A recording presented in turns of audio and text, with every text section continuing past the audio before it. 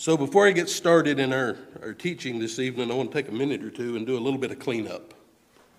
So the last time I was here, we were in the book of Numbers, chapter 15, and we were talking about intentional and unintentional sin. And I waded out into some verses there at the very end of the chapter that I wasn't fully prepared to talk through. And you had the recording of a man who was caught gathering wood, intentionally sinning on the Sabbath, and he ended up being stoned. And on the surface, when I look at that, my immediate thought is, man, that's a little bit extreme, isn't it? He was gathering wood, and he ends up getting stoned. He was killed for it.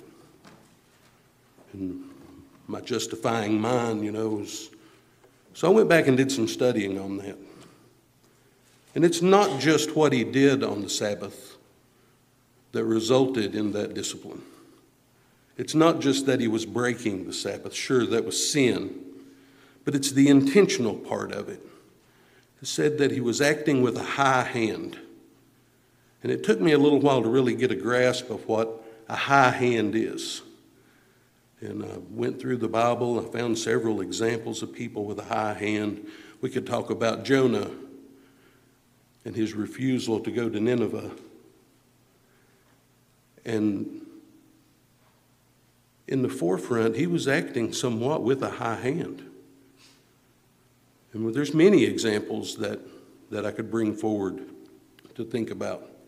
One example that we're all familiar with, and it's not the least bit biblical, so hold on for a minute or two. But how many people here have seen the movie Forrest Gump? Most people in here? You got a 2.5-hour movie about a guy sitting on a park bench. And I've seen it probably 10 times, maybe more. There's one part of that movie where that Forrest Gump and Dan are on this shrimp boat in the middle of a hurricane. And Captain Dan hoists himself up on the mast with no legs. And he's raising his fist to God saying, "This fight is between you and me." That's acting with a high hand. How many of y'all, when you saw that part, thought to yourself, and God will strike you dead for that? That's acting with a high hand. That's what those verses are talking about. So as we read through that, let's look beyond just the fact that he was working on the Sabbath. His attitude is what landed him there.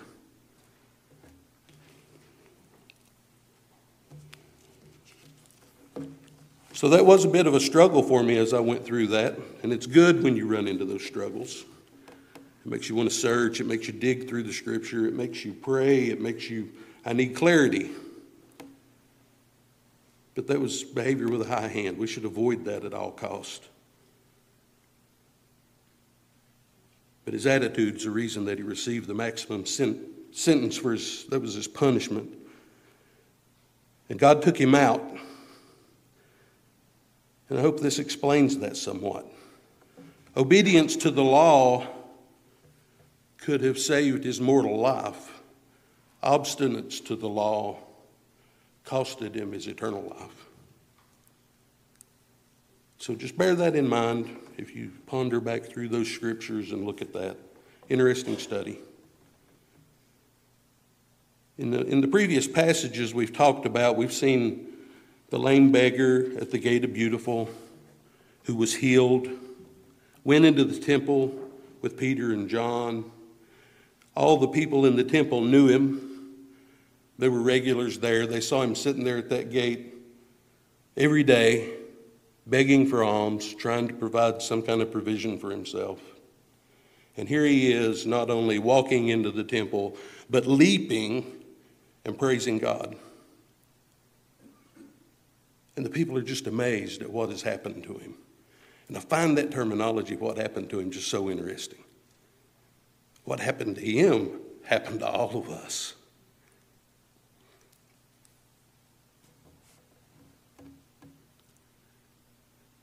So now we're at a point where that Peter has this crowd of people wanting to know what's going on, And he has started his second sermon.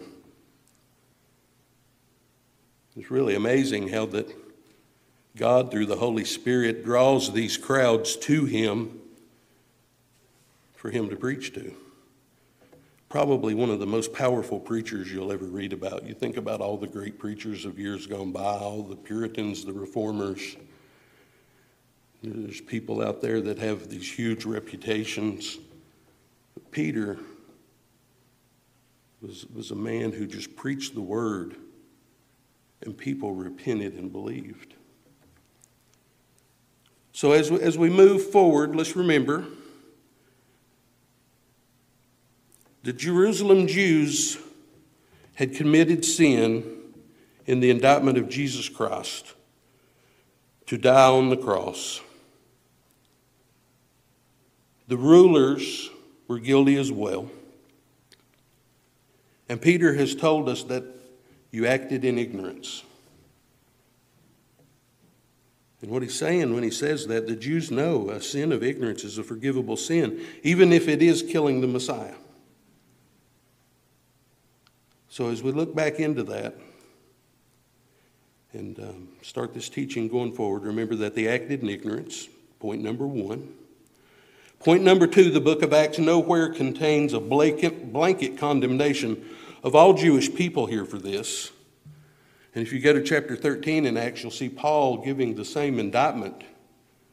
This is for the Jerusalem Jews. Those of you who are here and did this, you're guilty. And the Gentiles have a guilt here, point number three.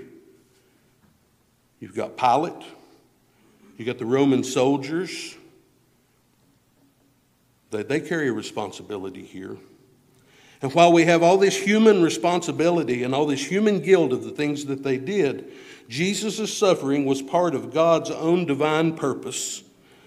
Acts chapter 2, verse 23 tells us that it was part of his predetermined, foreordained, and these are all the terminologies of Ephesians and Romans 9. It was part of his plan. So we have human responsibility and we have a predetermined plan. So it is at this point that Peter continues the sermon to the Jerusalem Jews, but he starts to have a more compassionate tone, more of a pastoral teaching.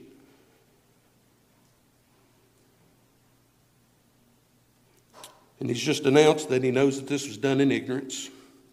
And the question of what shall be done concerning your sin remains unanswered. But Peter's getting ready to give them an answer. So if you would, please stand. And we'll turn over to the book of Acts, chapter 3. And I'm going to read 4 verses here, 18 through 21.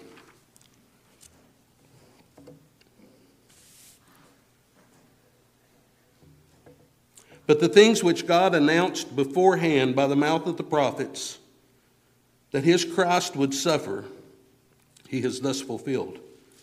Therefore repent and return, so that your sins may be wiped away, in order that times of refreshing may come from the presence of the Lord, and that he may send Jesus the Christ appointed for you, whom heaven must receive until the period of restoration of all things, about which God spoke by the mouth of his holy prophets from ancient time.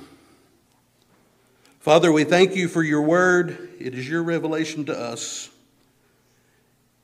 Help us, Lord, to learn all that you will teach us this evening. Help us to retain it in our minds and apply it to our lives.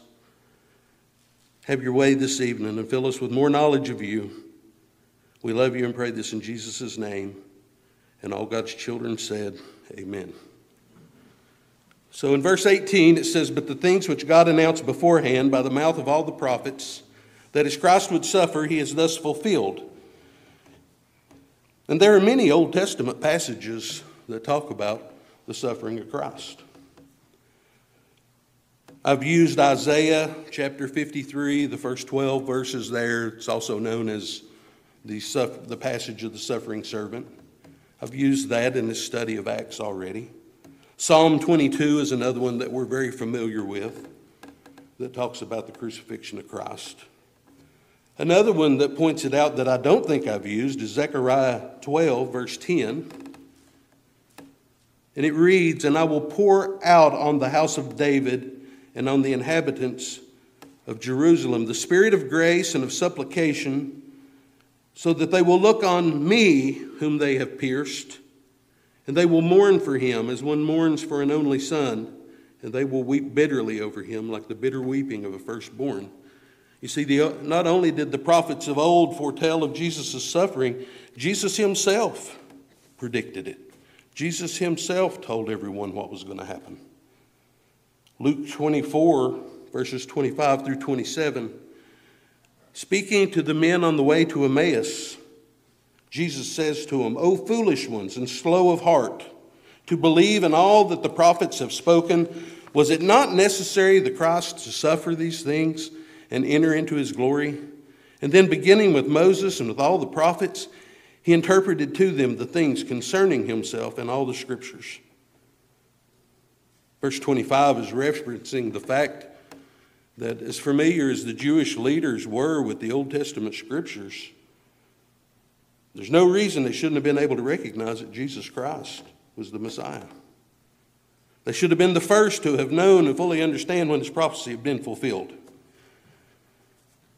And like I said, there are multiple others you can look up, and this search is an excellent study. If you ever need a study topic, start looking through the Old Testament for the scriptures concerning the Messiah. You'll be amazed at how many are in there. Peter's here simply saying that God foretold it, the prophets have spoken it, and Christ's death and resurrection fulfilled it. And this is evidence that the hearers need to realize that the rejection and execution of the Messiah did not hinder God's redemptive plan. It fulfilled it. Pohill stated that the mystery of the divine sovereignty worked through a tragedy of human freedom to bring God's eternal purposes for the salvation of humanity. God took the cross, the quintessence of human sin, and turned it into a triumph of resurrection.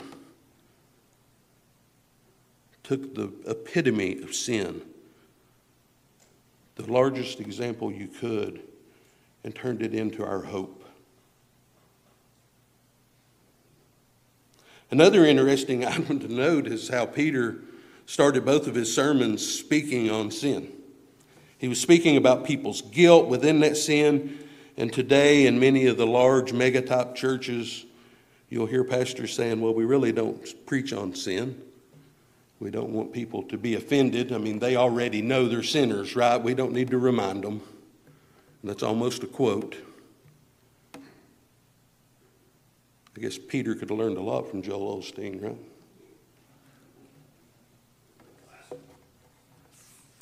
That's sarcasm. Hopefully y'all didn't take that too seriously. Verse 19, I'm going to go on. Therefore repent and return, so that your sins may be wiped away, in order that times of refreshing may come from the presence of the Lord. And we have three words here, repent and return. This is the answer to the question mentioned earlier.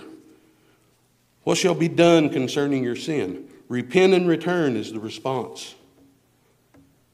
What does repent mean? Repent means to think of something differently, to change your mind about things that you formerly believed. Repent normally has a connotation to it that means to turn away from, a 180-degree shift, not just in direction, so to speak, but in your attitude, in the way you think, and the things you do. But Peter then adds this word return. And every one of us have heard the preaching of repent and believe. But here he throws this word return in there. And this sounds a little bit strange. But when you consider the meaning of return, it's clear to see that Peter desires to emphasize the need to turn from the previous life, or as Paul calls it, the old man, to turn away from that. Return, as used in this verse, refers to the action of reverting or converting even. And you'll see this same word used in verse 26, where it indicates in the Greek to be turned. And we'll read verse 26 next time we get together for this. But that verse even says that they are being turned from their wicked ways. It's not just a decision that you make, but they're actually being turned from their wicked ways. The King James Version records this phrase as repent and be converted. The ESV records it as repent and turn back. Simon Kistemacher paraphrased it to say, repent therefore and turn to God. I think it's clear what Peter intended here. And whatever version of the Bible you're using, the point to be carried away here is that they must renounce their former life. Their thinking must be turned toward Christ, and they must stop following their old lifestyle. They must place their trust in the shed blood of Christ for the forgiveness of their sin. You see, true repentance should impact our very inner being. We should feel it in our soul. True repentance changed the way you consider things. That thing that I used to do comes into my mind, and I immediately say, no. I know I'm not supposed to do this, and far too often I know that we will fail. I know that from personal experience. I'm not perfect, never will be until the glorification process comes. But the fact of the matter is, I may have used to do whatever that was daily. I may have done it hourly. And now I don't love it anymore. Now I'm saying no to it. Still happen every once in a while. Yeah, we all cave at a time or two, at certain times. But when we do, we have to turn, return, head back to the cross, and focus on what we need to be doing.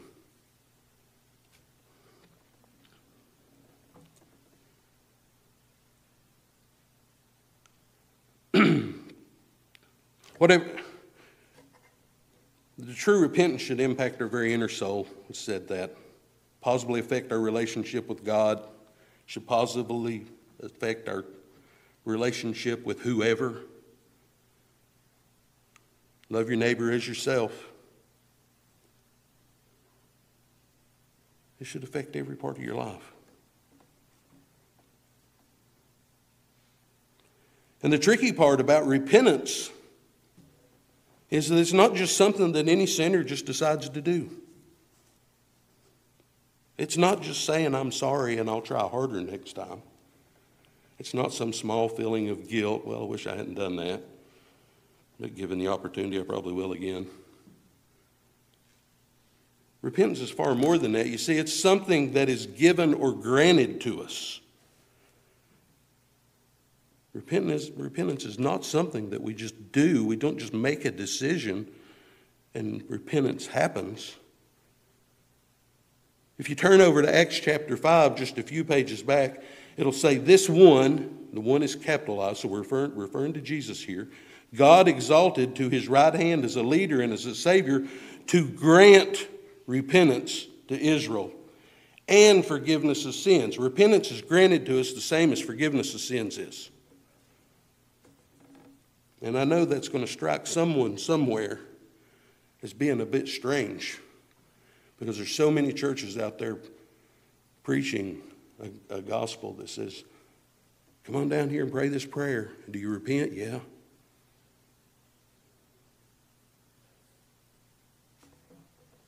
All I can say is this, and you can take note here if you want to, because I'm going to give you some verses to back this up. Acts chapter 11, verse 18. 2 Corinthians 7, verse 10. 2 Timothy 2, verse 25. Hebrews 12, verses 14 to 17. All of these talk about the granting of repentance. In fact, in my study, I tried to find one somewhere, anywhere, that said, all you have to do is repent, and I couldn't find it. Everywhere when talked about in this application, it's a grant.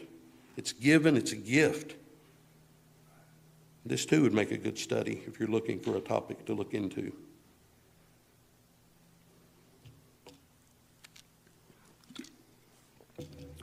Okay, at any rate, true repentance can only occur after what we call an effectual calling. Those who he calls, he justifies.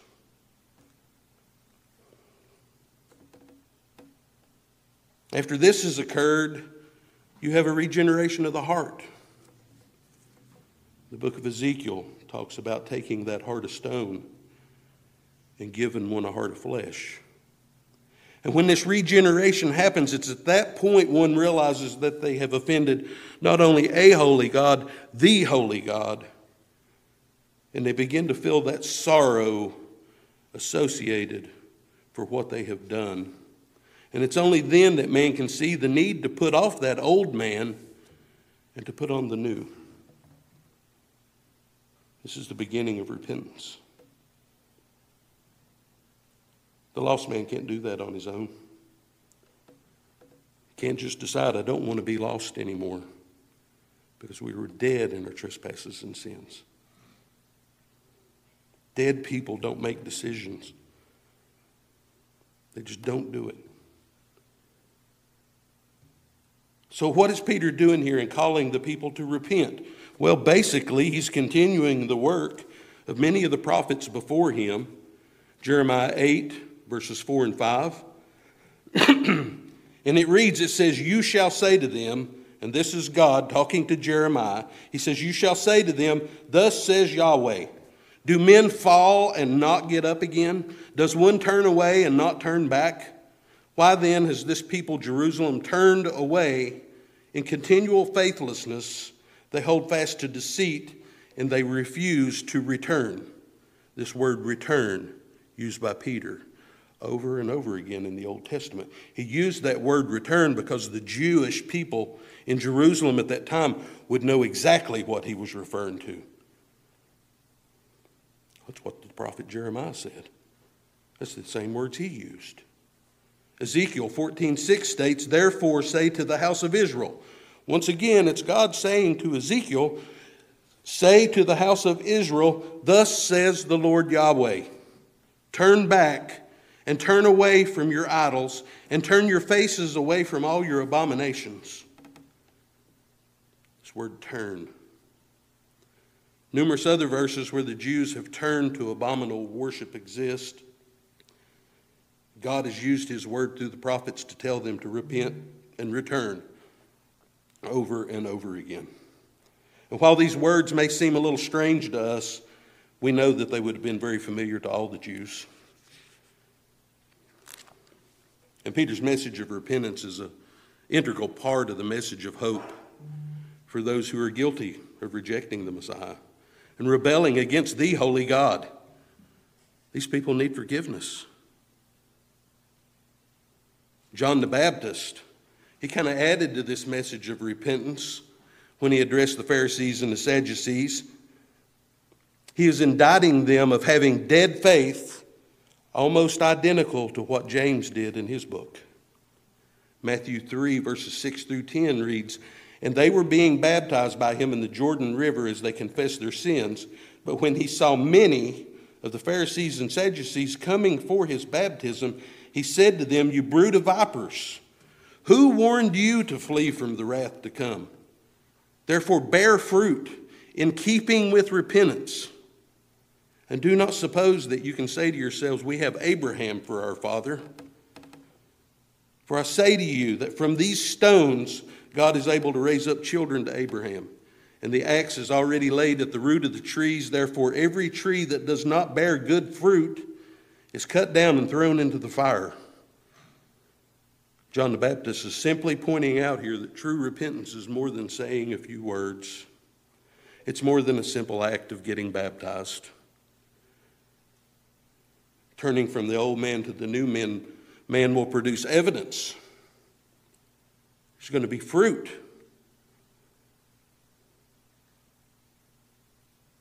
And his problem with the Jewish leaders is not simply their rejection of Jesus Christ, but their applications of a work-based religion that they applied strictly and sternly to the Jerusalem Jews daily. You must follow all these ordinances. But they didn't follow them themselves. They were hypocrites. They didn't follow the own law that they enforced on everyone else.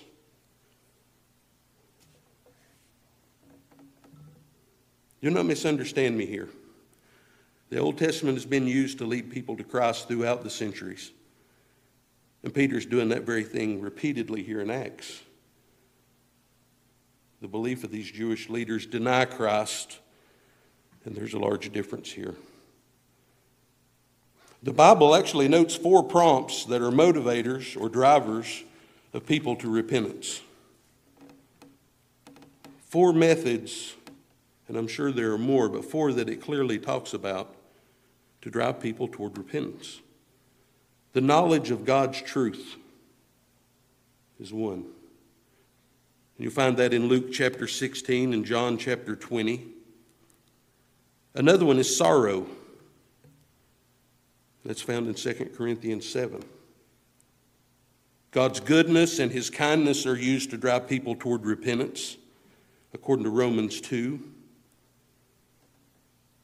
And the fear of the final judgment, according to Acts chapter 17. The fear of the final judgment, that's what the churches that I attended with my dad all those years as a kid were. Turn or burn was the message. People were saved in that environment.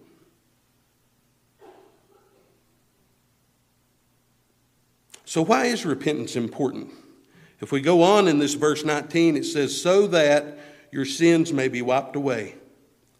Repentance is a gateway to inheriting God's eschatological promise, the forgiveness of sins. I find some words that David spoke, that he penned in Psalm 51. I'm not guilty of what David done here, but when I read this, I'm convicted. So I'm going to read through this with you. This is Nathan the prophet came to David concerning his involvement with Bathsheba. And David penned Psalm 51, verses 1 through 13 is what I'm going to read. So David says, be gracious to me, O God, according to your loving kindness. According to the abundance of your compassion, blot out my transgressions. Wash me thoroughly from my iniquity and cleanse me from my sin. For I know my transgressions, and my sin is ever before me. Against you and you only I have sinned and done what is evil in your sight, so that you are justified when you speak and pure when you judge. Behold, I was brought forth in iniquity, and in sin my mother conceived me. Behold, you delight in truth in the innermost being, and in the hidden part you will make me know wisdom. Purify me with hyssop, and I shall be clean. Wash me, and I shall be whiter than snow. Make me to hear joy and gladness. Let the bones which you have crushed rejoice. Hide your face from my sins and blot out my iniquities. Create in me a clean heart, O God, and renew a steadfast spirit within me. Do not cast me away from your presence, and do not take your Holy Spirit from me. Restore to me the joy of salvation, and sustain to me with a willing spirit. Then I will teach transgressors your way, and sinners will be converted to you. This was written in the Old Testament, and not one time does he say anything here about taking lambs to the temple so the priest could get him forgiveness of his sins. He is on his knees begging for forgiveness. If you ever need an example of what a prayer of forgiveness sounds like, note this passage. He's not calling names here. It's not about Bathsheba. It's not about her husband and the murder that happened there. It's about him and what he did and the pain that he feels from his iniquity, the pain that the sin has brought into him. He has turned away from God, a man after God's own heart. The sorrow that he feels here, I mean, it's gut-wrenching when you think about it. When you think about the Old Testament and all the Levitical law, what was he supposed to do? Well, let's go get a scapegoat and we'll take a blemishless lamb and and we'll go and do a sacrifice at the temple. He's not doing that here. He's talking about seeing sinners converted. The gospel was there in the Old Testament too.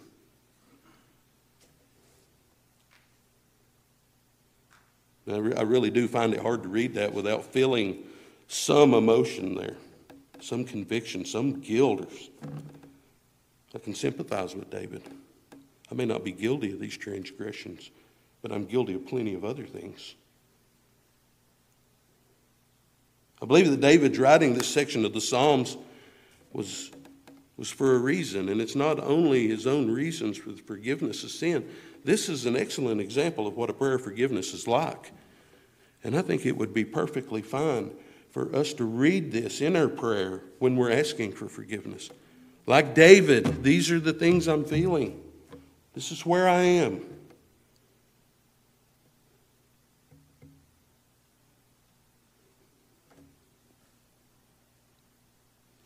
I do not see anything wrong with that. You can be specific in your prayers for forgiveness. It's between you and God.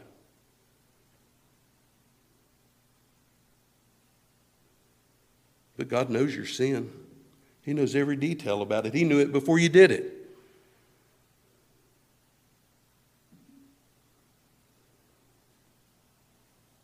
And this is a prayer of a man after God's own heart.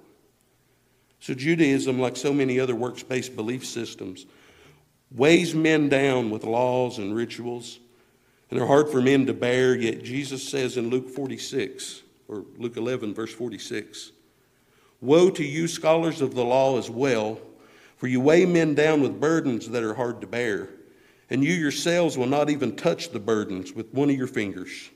He's accusing them of enforcing these work-based laws, much like John the Baptist had done, that they themselves do not keep. They're among the first to hold people accountable. However, just a few verses before that, in verse 30, he had told them, "For my yoke is easy and my burden is light." What does Jesus mean when he says his burden is light? When we fully commit to Christ, there's nothing more liberating than what you experience when you fully commit to Christ. It doesn't matter what the guy down the road thinks anymore.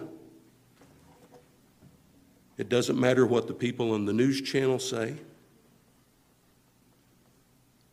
It doesn't matter what the world thinks. Because when you hold this, you're holding the truth, and there's no question. They can deny it all they want to. It's very liberating when you fully commit, when you give it over. And I'm still working on that. But the more I'm able to give up, the more I'm able to commit, the more liberating it gets, the more freedom I have to speak the truth and not have concern and not have worry. To be a witness to those that need to hear the truth. And when we believe that the Bible is the absolute truth, we finally have a standard to support ourselves by. There's a reason why we believe what we believe. It's right here. You don't have to believe it if you don't want to, but this is the truth whether you believe it or not, and I'm going to base my life on it. That's what we do. My yoke is easy, my burden is light. If you're saved with just a little application in your life, you find freedom to produce this fruit that we talked about earlier. Before you were saved, you had no choice, no matter how great a thing you did, if you donated $1 million to the orphanage down the street. If you're not saved, you didn't do it for the glory of God.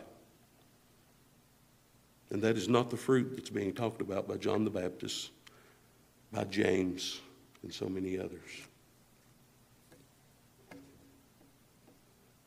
John chapter 8, verse 34 says, "Truly, truly, I say to you, everyone who commits sin is the slave of sin. Slaves must be set free." Jesus Christ bled and died in my place and in yours. Our thankfulness should bring us to this point of absolute surrender to Him. And that's when the burden really becomes lighter, when you give it up. His yoke is easy. Trust Him. Just do it. Your conscience no longer has to toil over things. Your spirit doesn't matter now because I have the true Spirit within me.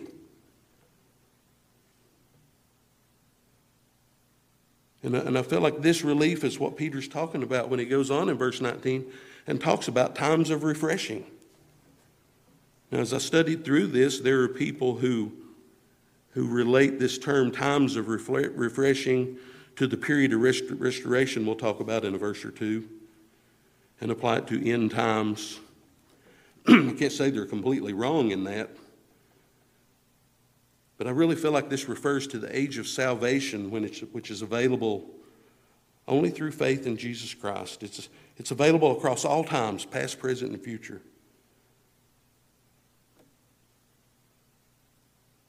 And there's some dogmatic opinions around this.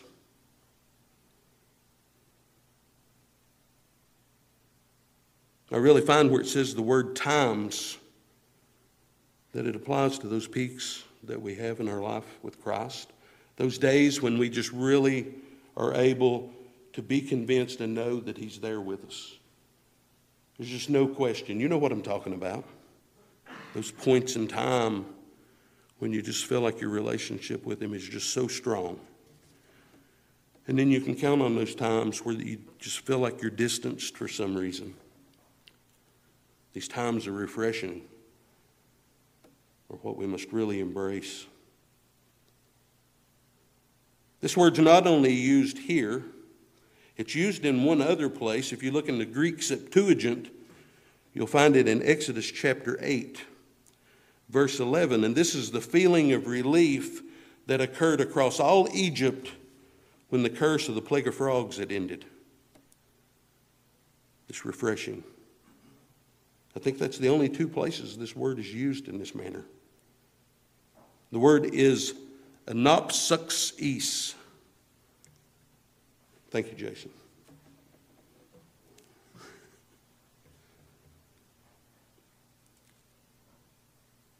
Nowhere do the Scriptures promise that everything will be easy in walking with this walk with Christ. We're promised times of persecution. We're promised to see trials and tribulations. However, we're also promised that through our salvation in Christ, we will have these times of refreshing. And if you're saved here tonight, you know about these. You've seen them. You've experienced them. Those times when you just know He's right there. Those times when some event happens or a circumstance changes. And it's just so obvious that whatever this thing was, it was a God thing because it couldn't have happened any other way.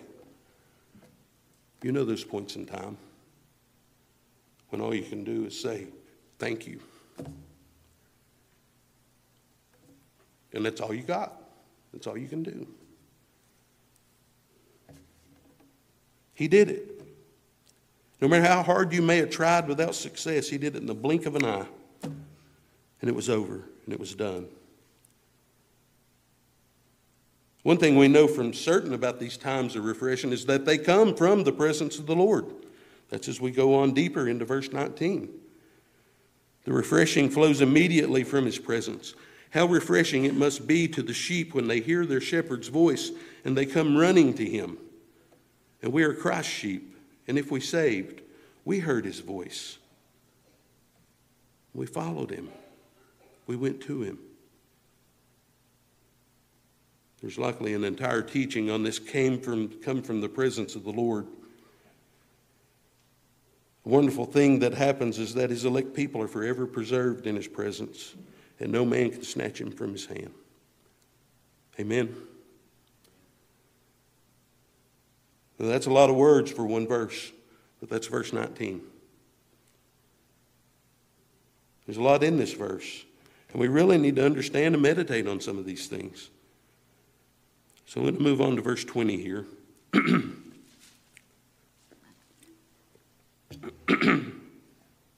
And it reads, and that He may send Jesus the Christ, appointed for you. Ultimately, Peter is reminding the Jerusalem Jews that they've been awaiting the promised Messiah whom God has appointed for you. And this was their messianic expectation being fulfilled, and they somehow missed it.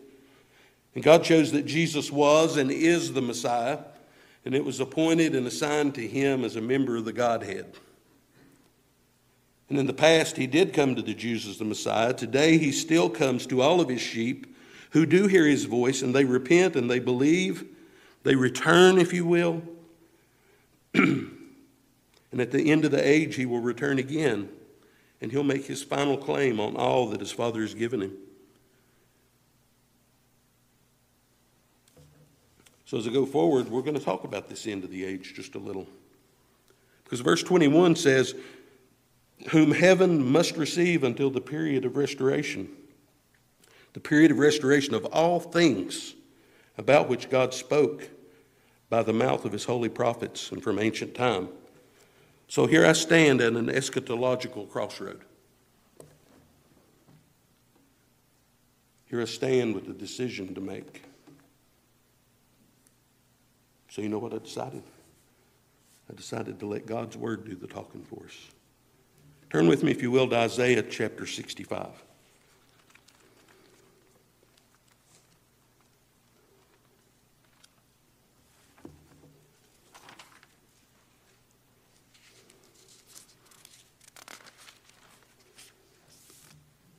I think we're going to jump in here. Verse 17. Isaiah 65, verse 17. For behold, I am creating a new heavens and a new earth. And the former things will not be remembered or come upon the heart. But be joyful and rejoice forever in what I create. For behold, I create Jerusalem for rejoicing and her people for joy. I will also rejoice in Jerusalem and be joyful in my people. And there will no longer be heard in her the voice of weeping and the voice of crying. No longer will there be in it an infant who lives but a few days, or an old man who does not fulfill his days. For the youth will die at the age of 100, and one who does not reach the age of 100 will be thought accursed. They will build houses and inhabit them. They will also plant vineyards and eat their fruit. They will not build and another inhabit. They will not plant and another eat. For as the lifetime of a tree, so will the days of my people, and my chosen ones will wear out the work of their hands.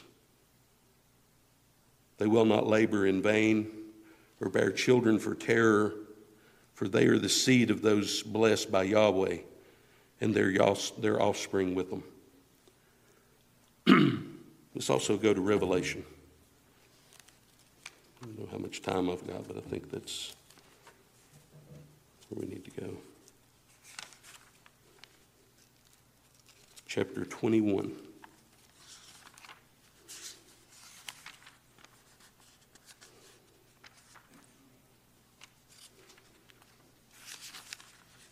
It's almost the end, isn't it? The new heaven and earth. And then I saw a new heaven and a new earth. For the first heaven and the first earth passed away. There is no longer any sea. And I saw the holy city, the new Jerusalem, coming down out of heaven from God, made ready as a bride adorned for her husband. And I heard a loud voice from the throne saying, behold, the tabernacle of God is among men, and he will dwell among them, and they shall be his people, and God himself will be among them. And he will wipe away every tear from their eyes, and there will no longer be any death, and there will no longer be mourning or crying or pain. The first things have passed away. And he who sits on the throne said, behold, I'm making all things new. And he said, write, for these words are faithful and true. And then he said, they are done. I am the Alpha and the Omega, the beginning and the end. I will give to the one who thirsts from the spring of the water of life without cost. He who overcomes will inherit these things, and I will be his God, and he will be my son. But for the cowardly and the unbelieving and the abominable and the murderers, the sexually immoral persons, the sorcerers and the idolaters and all liars, their part will be in the lake that burns with fire and with brimstone, which is the second death. Then one of the seven angels who have the seven bowls, full of the seven last plagues, came and spoke with me, saying, come here, I want to show you the bride, the wife of the Lamb. We are that bride. We're the bride of Christ. Now there's three predominant teachings concerning end times and eschatology. And I've studied them all to some degree. And in my opinion, they all have gaps. They all have things that you can't understand or don't understand. You have the premillennialist. You have the amillennialist. You have the postmillennialist.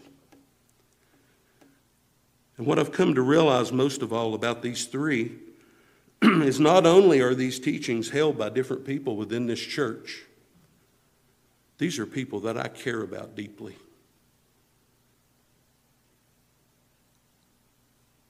These are teachings that they hold, and they have scriptural reasons for holding these teachings. Some may be stronger than others, but there's scriptural reasons that they believe what they do about the end times and which one of these teachings that they do. What I know is, what I would really like to see here is what Josh has spoken about many times around unity. John MacArthur and R.C. Sproul were best of friends. When R.C. Sproul died, it was held in this big Presbyterian church, and you can find the eulogy on YouTube. And there were tons of highly touted Presbyterian preachers that would have been more than honored to have spoken at R.C. Sproul's eulogy in that Presbyterian church. But you know who did it? John MacArthur did. And as I watched that, I could almost feel the tension in the room with the Presbyterian pastor sitting on that front row and up on the stage, because here's this Baptist preacher doing the eulogy of one of the greatest men the Presbyterian Church has ever had. And they had serious differences, not only in eschatology, but around a doctrine probably even more important than that as far as I'm concerned. Because R.C. Sproul, he was a Paedo-Baptist. He believed in infant baptism. And John MacArthur, of course, is a believer's baptism. And they were able to put their differences aside and battle arm in arm in defending the faith. When many people in the Protestant church, if you will, wanted to admit in the Catholic Church, and they went to this convention along with James D. Kennedy and stood against some pretty high-powered people, arm in arm with differences in their beliefs that were not salvatory, but defended the faith together. That's what I see us needing here in this church. We're standing on the precipice of potentially purchasing this church and not having a payment. Do you understand what a blessing that is? There are churches all over the Tri-Cities that would die for the opportunity to have their building paid for. And here we are being blessed with that opportunity. What we need is unity. What we need is commitment. We've got a lot of things around here we're going to need to do if this purchase goes through. We're going to need help. Some things we'll have to hire out. The electrical work that needs to be done is probably something we need a certified electrician to do. The HVAC work that we would like to do probably needs to be hired out by somebody that knows what they're doing.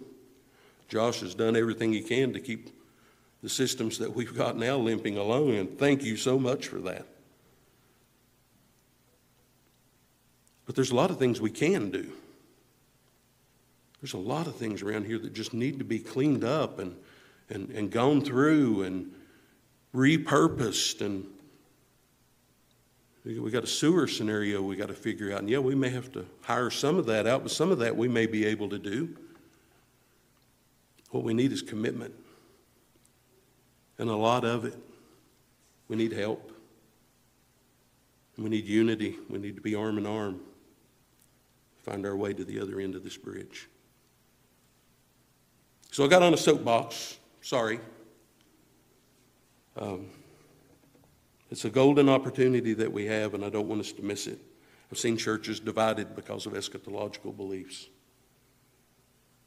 I've seen family members that won't talk to each other because one believes this and one believes that. And I stand opposed to that. There's nothing wrong with healthy debate. Josh and I do it from time to time because we don't see eye to eye on everything eschatological. I don't think we have an issue with baptism, though, do we? Okay. Let me get back to the scripture here. So, as we part ways this evening, I'd like for us to concentrate on the fact that those who are of the elect have had their sins washed away, and thus they will experience this new heaven and new earth. 1 Corinthians 2:9 tells us that the eyes have not seen and the ears have not heard all the things that God has prepared for us. And I just can't imagine. It's going to be so incredible. I'm not suicidal, but I'm happy to say that I'm ready to go.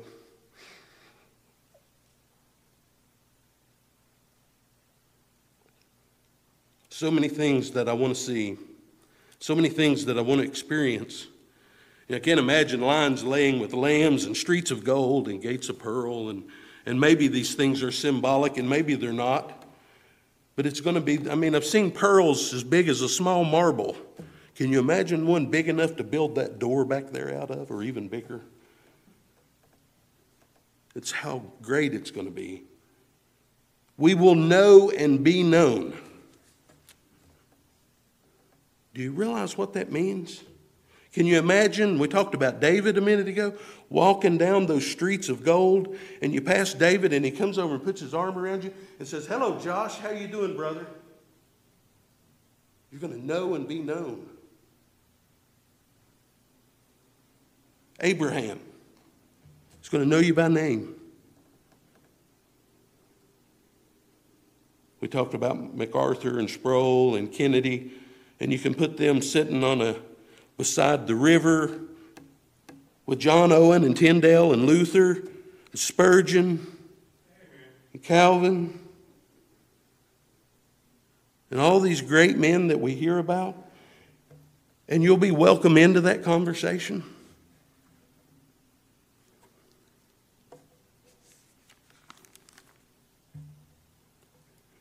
I'm going to get to see my grandparents again. Excuse me, I'm going to get to see my dad. But you know what? The thing that we need to look forward to the most is seeing that King of Kings and the Lord of Lords and the host of hosts. The one that died for us to make it even possible that we could enter such a place. To see Jesus Christ. And have that opportunity to say thank you. Face to face. When we walk away from here this evening, let's think about the treasure that's been promised to us. Amen. Let's pray. Once again, Lord, your word has gone forth, and we know that it will not return void. Please use us as a tool in your hand. Give us the words that you would have us to speak in our daily walk. I'm so appreciative of our church family's commitment to come to this midweek service. I ask that you bless them, Lord. Please deliver us home safely. Bring us back at the next appointed time. And we pray this in the saving name of Jesus Christ. All God's children said, amen.